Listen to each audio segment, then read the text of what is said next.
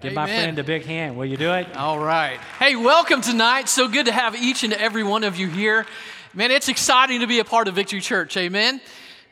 Oh, man, you need to do better than that. It's exciting to be a part of Victory Church. Amen. Amen. Well, listen, I am so glad that you're here tonight. Listen, I want to just highlight one of our ministries tonight. It is called Grow Track. And Grow Track is so amazing. Pastor Tim and I, we have been in contact with a family since the pandemic. Back in March, I believe, a family from Vermont, can you believe it, found Victory Church online, began to watch, fell in love with Victory Church, and has been watching ever since faithfully and so forth. And this week, they're going to be in Lakeland, checking Lakeland out, wanting to possibly move to this area, and was going to be a part of tonight's services. They could be, but I'm just excited that people are seeing that vision, seeing the need, and isn't that incredible that you can be a part of Grow Track? They actually signed up for Grow Track. They watched online because we have online Grow Track, and it talks about believing, becoming, building, and here's the exciting part about that is that it really shows the vision and the mission of Victory Church.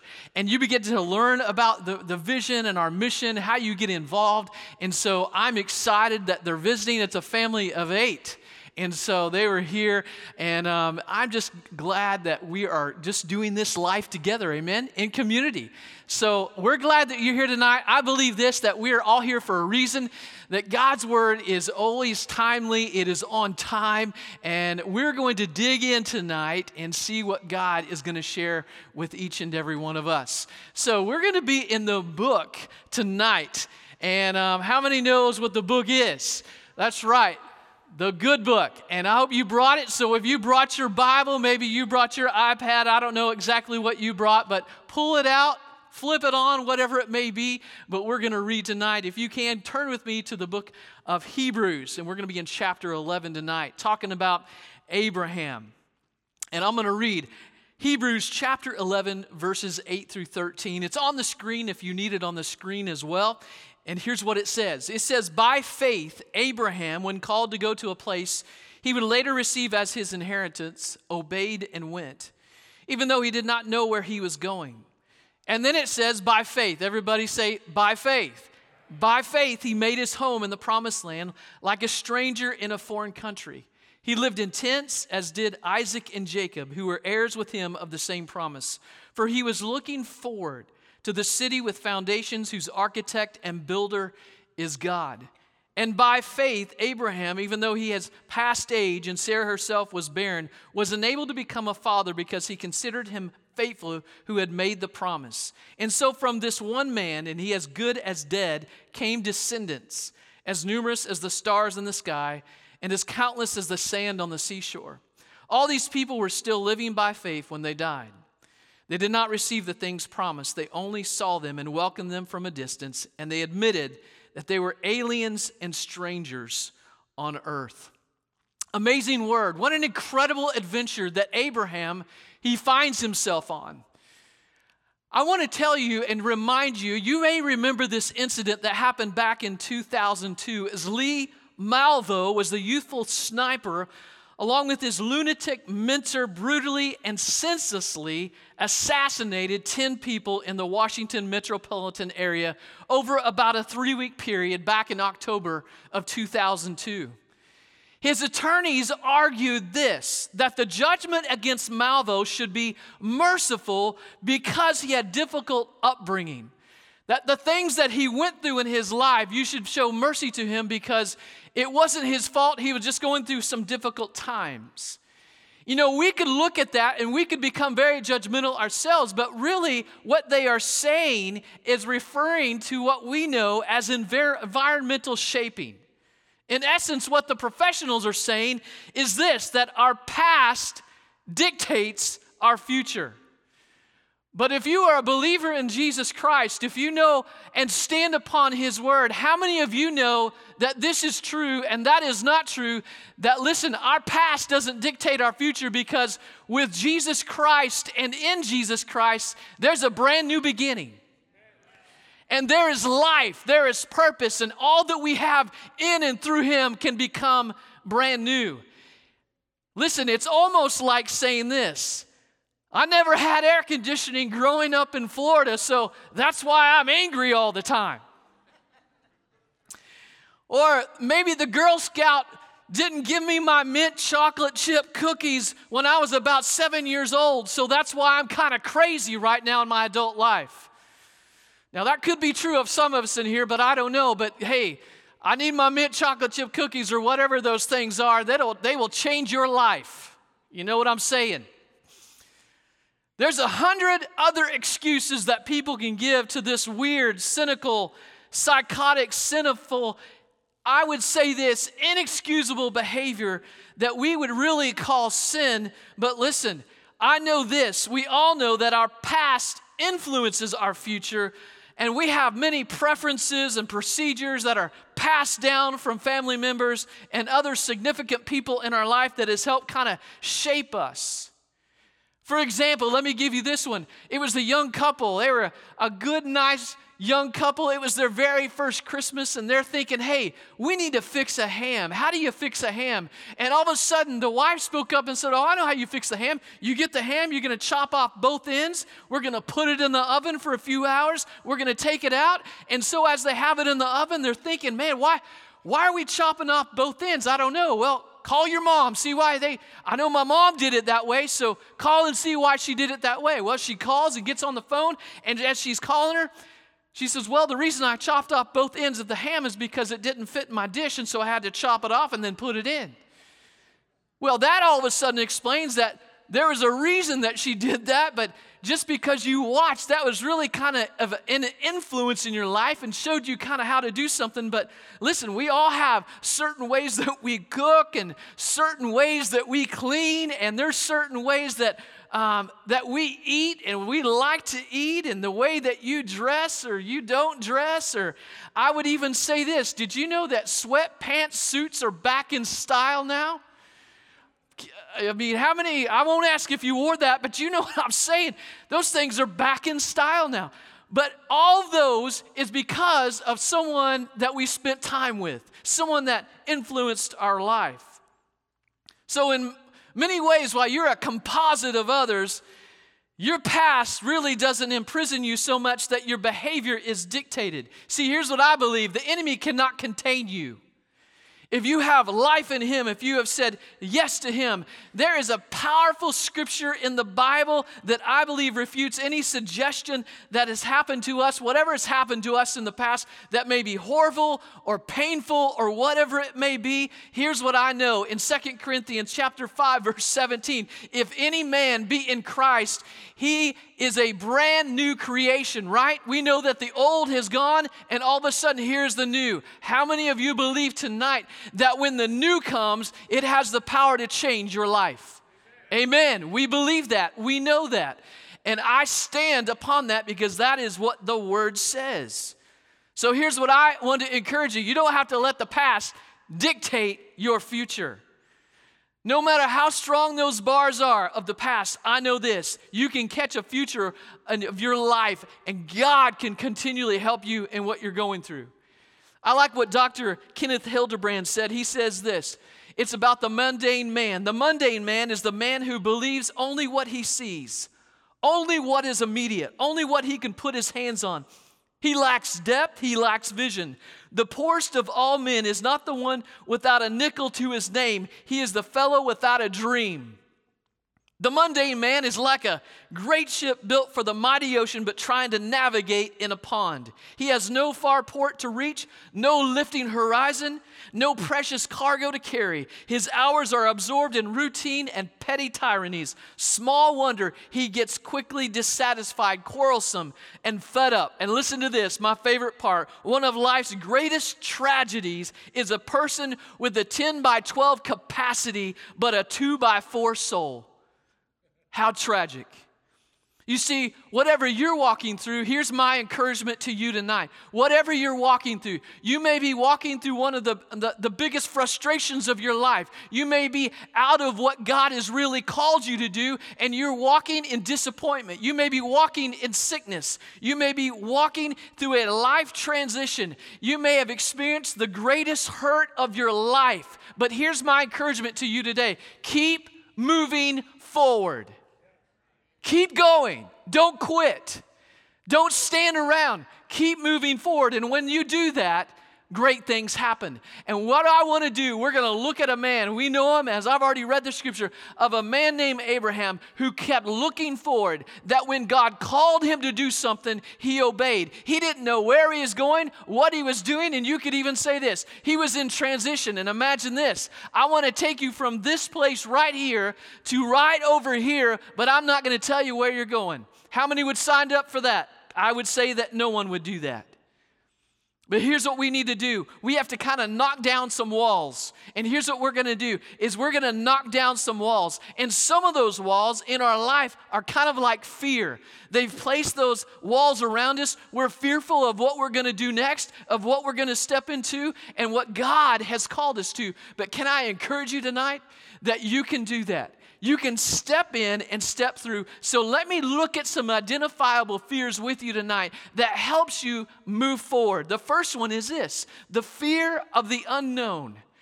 And when you look into Hebrews chapter 11, verse 8, I love how it starts. It starts this way several times. By faith. The very first words, by faith. Abraham, when called to go to a place he would later receive as his inheritance, obeyed and went, even though he didn't know where he was going.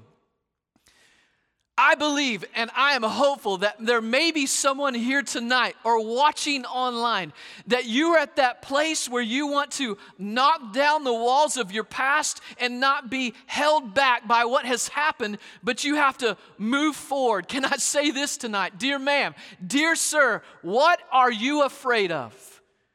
What has imprisoned you? What has contained you to where you think you can't move forward anymore? What is it? What has gripped your life in such a way that you are kind of paralyzed by life? You see, I believe this. Fear may grip your heart and you may feel like you're stuck, but today, faith is going to lay hold of the fear and you're not going to be afraid of the unknown. Why? Because you are known by God. He cares. If He's numbered the hair on our heads, if we are the apple of His eye, and I know this from just the Word and experiencing this, He will never leave us nor forsake us. And most of the time, we really can't see the end before we take the first step. We're used to reading the book and knowing the last chapter, and some of us, I won't point them out, some of us do that. We're going to read the last chapter so we kind of know what's going on, but how many of you know this? Life isn't like that. We don't know. It's called a step of faith. That's why it's there. We typically read that last chapter. And so here's what I believe and know, that I've got to live in faith. I bet this, Sarah probably asked, her family came up and said, hey, where are you going? How long will you be gone? When are you coming back? Can we come and visit? And to all these answers, the answer to those questions is, I don't know. I have no idea. The second fear keeping you contained is the fear of sacrifice. In Hebrews chapter 11, by faith he made his home in the promised land, like a stranger in a foreign country. He lived in tents as did Isaac and Jacob, who were heirs with him of the same promise. You know, Abraham, he really had to let go of where he was at to move forward in what God wanted him to do. And did you know that there would probably be many times, and we know the scripture right here, we can read it, but how many times maybe the things that we don't know of the sacrifices that was made that he had to do that. And sometimes we have to look at it like this. What is the cost of discipleship? What is the sacrifice? What do I have to sacrifice in following God? Luke says it this way: suppose you want to build a tower. Won't you first sit down and estimate the cost to see if you have enough money to complete it? Sometimes the sacrifice is really great. The cost is so much, but we have to be at that place in our life where we're willing to, by faith, take that step. I remember years ago reading a book. It was called The Jesus Freaks. And in that book, it was loaded with stories of what people went through, the difficult times in life. And I remember reading this story. It was about a Cambodian family who back early in the 19th century, it was the communist parties of the Cambodian, and they were killing Christians. They were wiping Christians out. And it was a family, and their name was Ham, Haim. And their family was gathered together, and the Cambodian communist soldiers were going to kill them. And so they gathered them together, and they did this. It wasn't just a mom and dad, but can you imagine? It was brother and sister. It was maybe some cousins. It was the whole family that were gathered all together. And when they gathered them together, they rounded them up and said, first, you're going to have to dig your grave. And they began to dig their grave.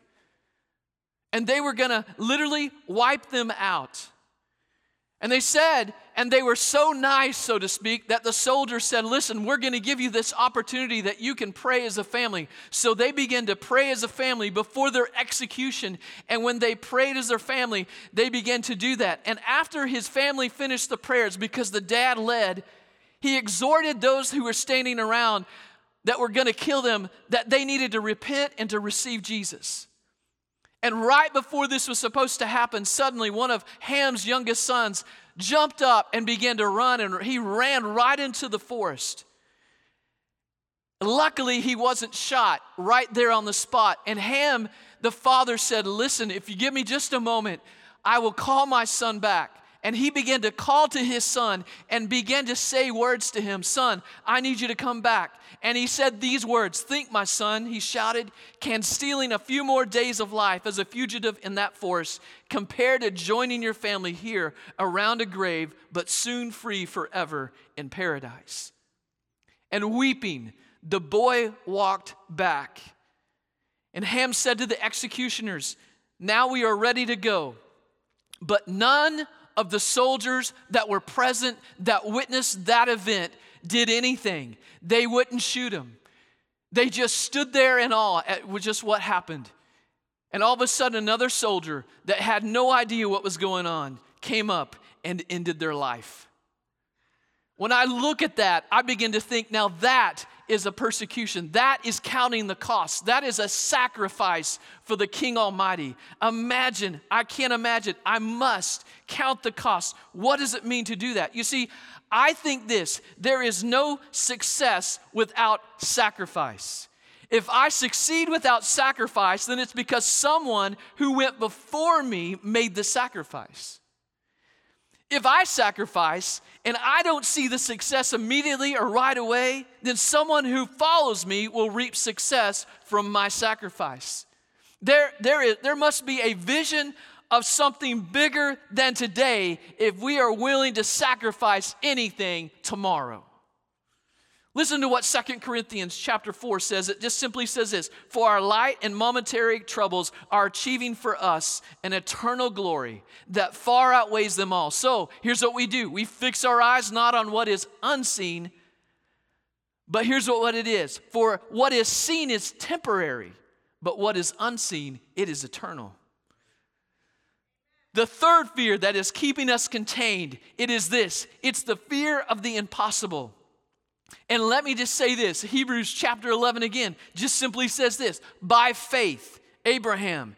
I won't read the whole scripture, but you get the point, you get the idea that the fear of the impossible. You know what? According to Charles Spurgeon, God delights in the impossibilities in life. If you don't believe me, read his Bible all the way from the beginning, all the way to the maps, and you will understand that God is a God of the impossible.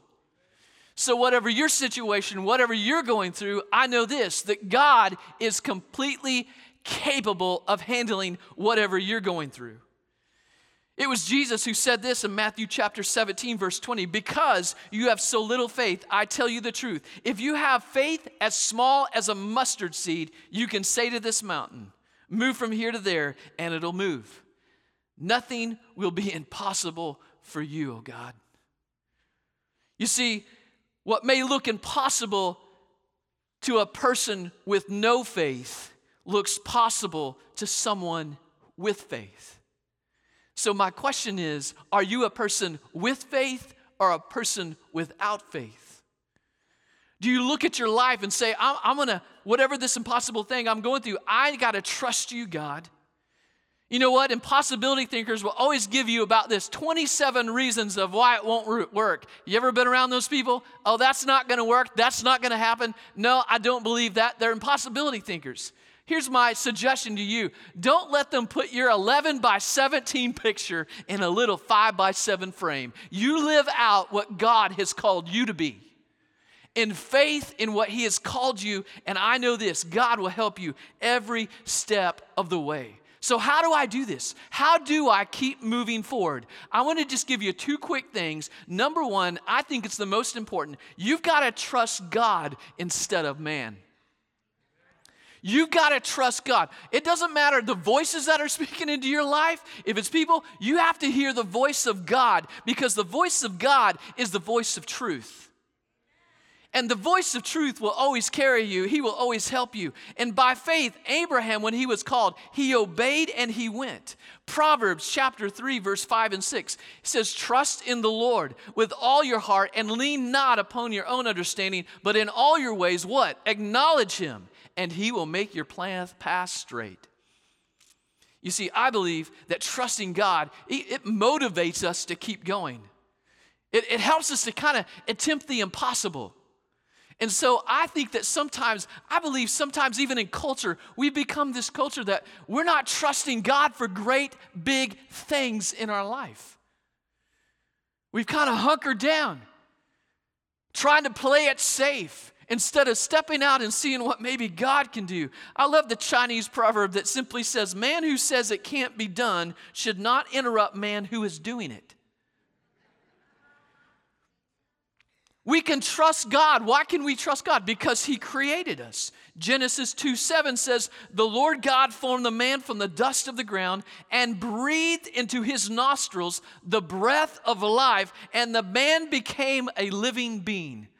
Now, if you don't think that's a miracle, if you don't think that that is something, I mean, I don't know, when we get to heaven, I hope that we get to get up there and say, Lord, if we can, I don't know if you Instagram this or Facebook that, but can we watch that video? I just want to see how that happened. How many be with me? Yeah, that would be kind of cool to see. Okay, 3 of us, great.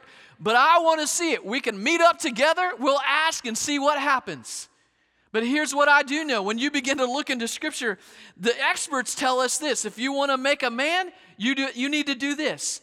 You need 65% oxygen, 18% carbon, 10% hydrogen, 3% nitrogen, and 1.4% phosphorus.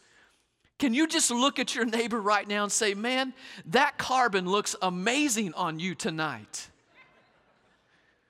You may even look over and say, you may need a little bit more oxygen tonight. I don't know, but that's how man is made.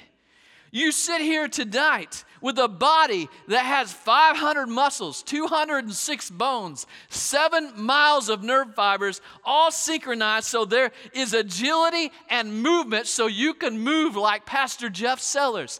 If you ever saw him dance, you would think, wow, God gave him some extra muscles and ability.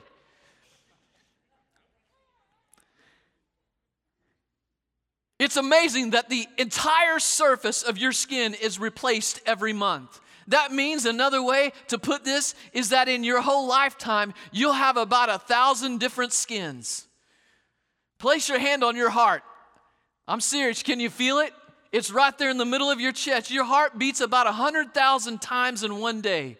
35,000 or 35 million times in a year. Can you believe that? Your heart pumps about 1 million barrels of blood during an average lifetime, and that's enough to fill, I would say, 3 super tankers is what the experts tell us. If you were to stretch out your blood vessel system, did you know it would extend over 60,000 miles?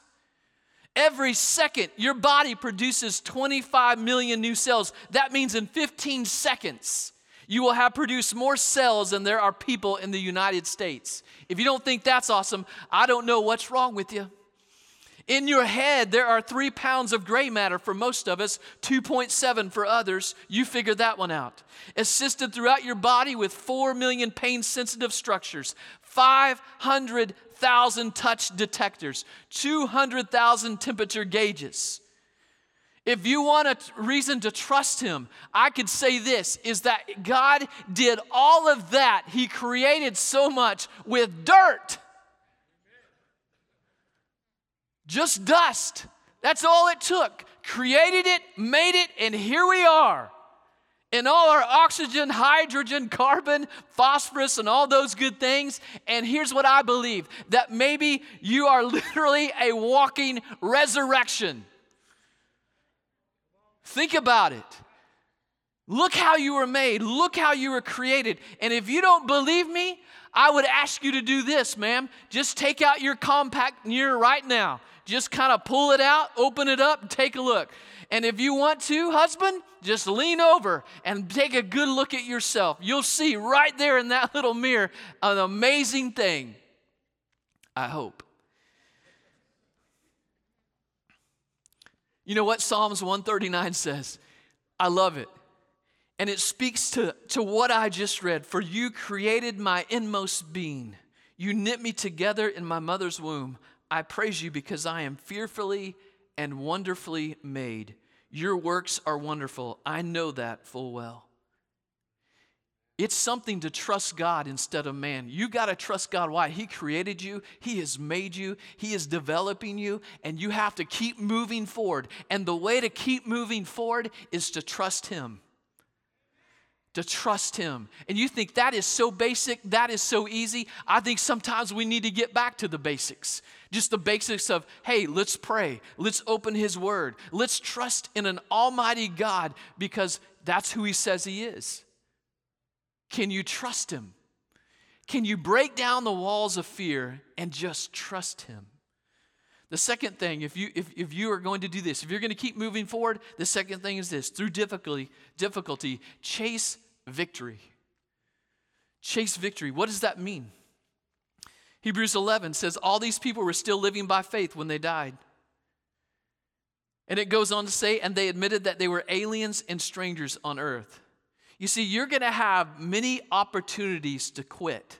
My suggestion is this: don't quit. You have to do this. You have to put one foot in front of the other. You have to get up and say, you know what? I'm going to make it today. Through the grief, through the loss, whatever you are walking through, you've got to keep moving forward. The only time you don't fail is the last time you try something and it works. I love Michael Jordan, perhaps one of the greatest basketball players of all time. Did you know that he did not make his high school basketball team his sophomore year? Winston Churchill failed 6th grade. He didn't fulfill and become prime minister until he was 62 years of age. His greatest contributions came when he was a senior citizen. Walt Disney was fired by a newspaper editor for a lack of ideas, bankrupt several times. I tell my wife, we're traveling through Orlando. I know everyone has done that. You've traveled through Orlando and you've traveled back through Orlando. How many stuck in traffic? 11 o'clock at night.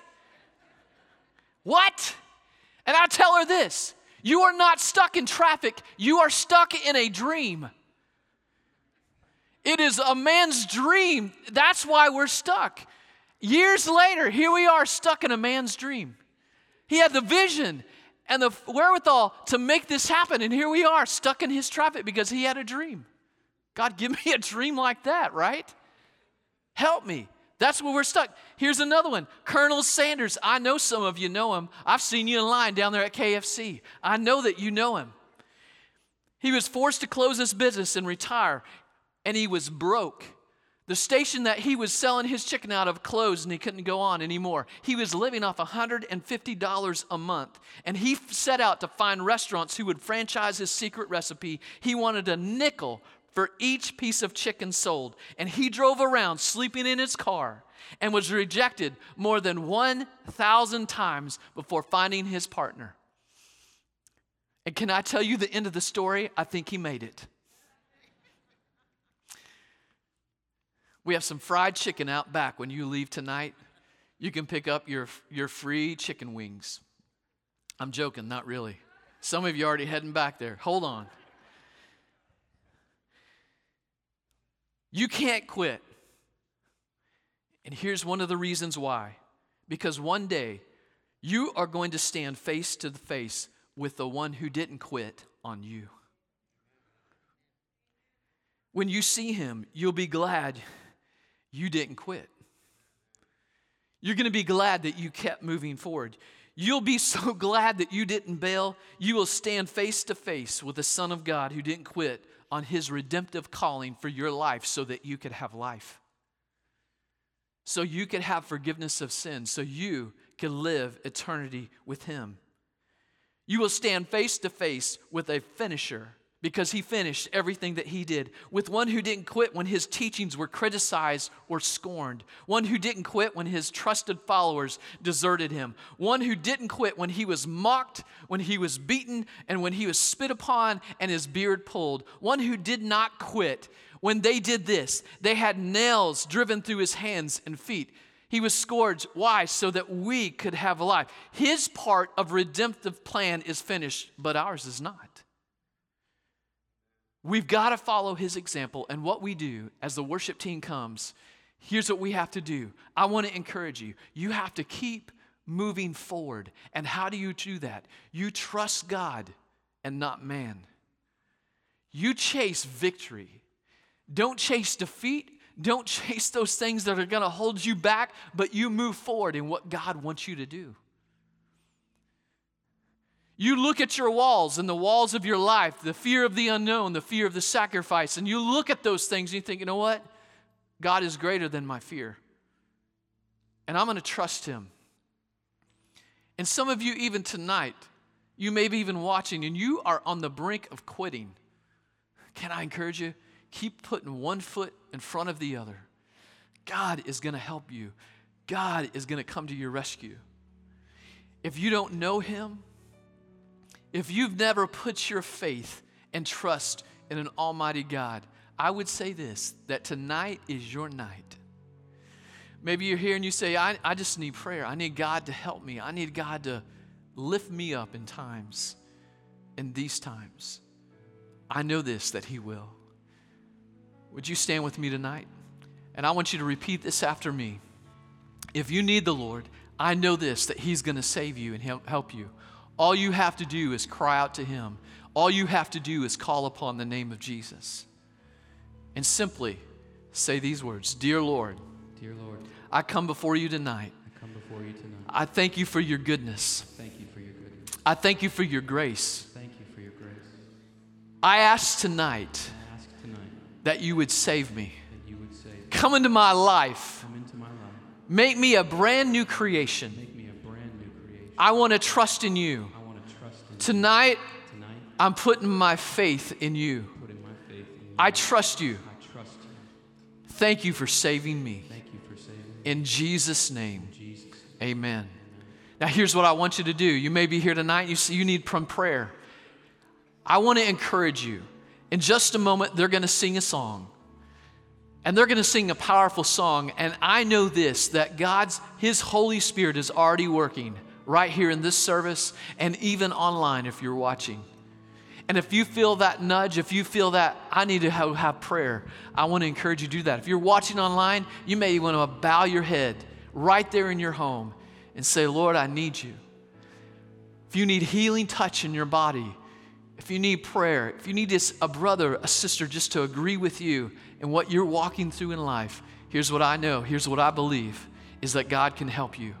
All you have to do is call upon the incredible name of Jesus Christ, and he will be there for you.